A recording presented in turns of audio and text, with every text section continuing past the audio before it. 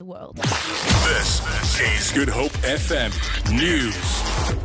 Good afternoon.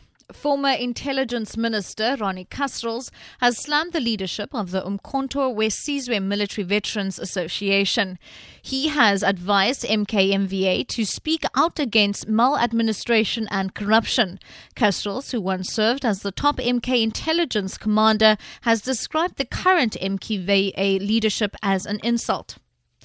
Western Cape traffic officials have arrested 25 motorists for various offences, including drunk driving, at several roadblocks across the province.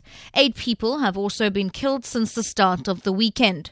Provincial Traffic Chief Kenny Africa says most of those killed are pedestrians. He says a motorist was arrested for trying to bribe an official in Worcester in the Boerland.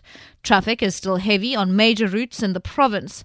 Africa has urged motorists to be cautious on the roads. We also arrested 4 reckless and negligent drivers, 2 in Beaufort West and another 2 in George. Then also in George, between George and Mossel Bay, we arrested 1 driver for doing 176 kilometers per hour in a 120 zone, and this driver was also arrested for drunken driving. Then in Worcester, we arrested 1, and the total amount of fines that we issued was 305,700 rand. Northwest Premier Umkhonto says his government is still assessing the extent of the damage caused by the freak storm which disrupted President Jacob Zuma's Reconciliation Day speech in Chopane yesterday. Zuma, who was not injured, was whisked away by his bodyguards when the marquee caved in during the storm. Several ministers, including Des van Rooyen, Faith Mutambi, and David Mahlobo, were also evacuated as hundreds of people ran for cover. 9 people were injured. 2 of them are still in hospital after sustaining serious injuries. Umkhonto's spokesperson Brian Setsvangbong. The provincial government will continue to monitor the situation, including number of people who had minor injuries following that incident, to ensure that they recover fully. Will ensure that monitors everything relating to what happened.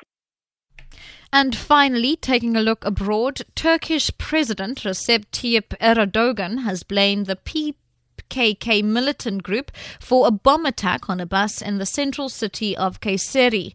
At least 13 people were killed and over 50 wounded, almost all of them soldiers. The Interior Ministry says 6 of the wounded are in critical condition. The BBC's Mark Lowen reports. The bus was carrying off-duty soldiers who were going for weekend leave. Footage from the scene of the attack showing the bus completely mangled and burnt out. So far, no group has said it was behind the attack, but I think that the finger of suspicion will point very firmly towards Kurdish militants. The Deputy Prime Minister has already said that this attack resembles that of a week ago here in Istanbul, when twin bombings that were claimed by Kurdish militant groups killed 44 people very close to Besiktas Stadium here in the centre of Istanbul. For Good Hope FM News, I'm Shirley Barron.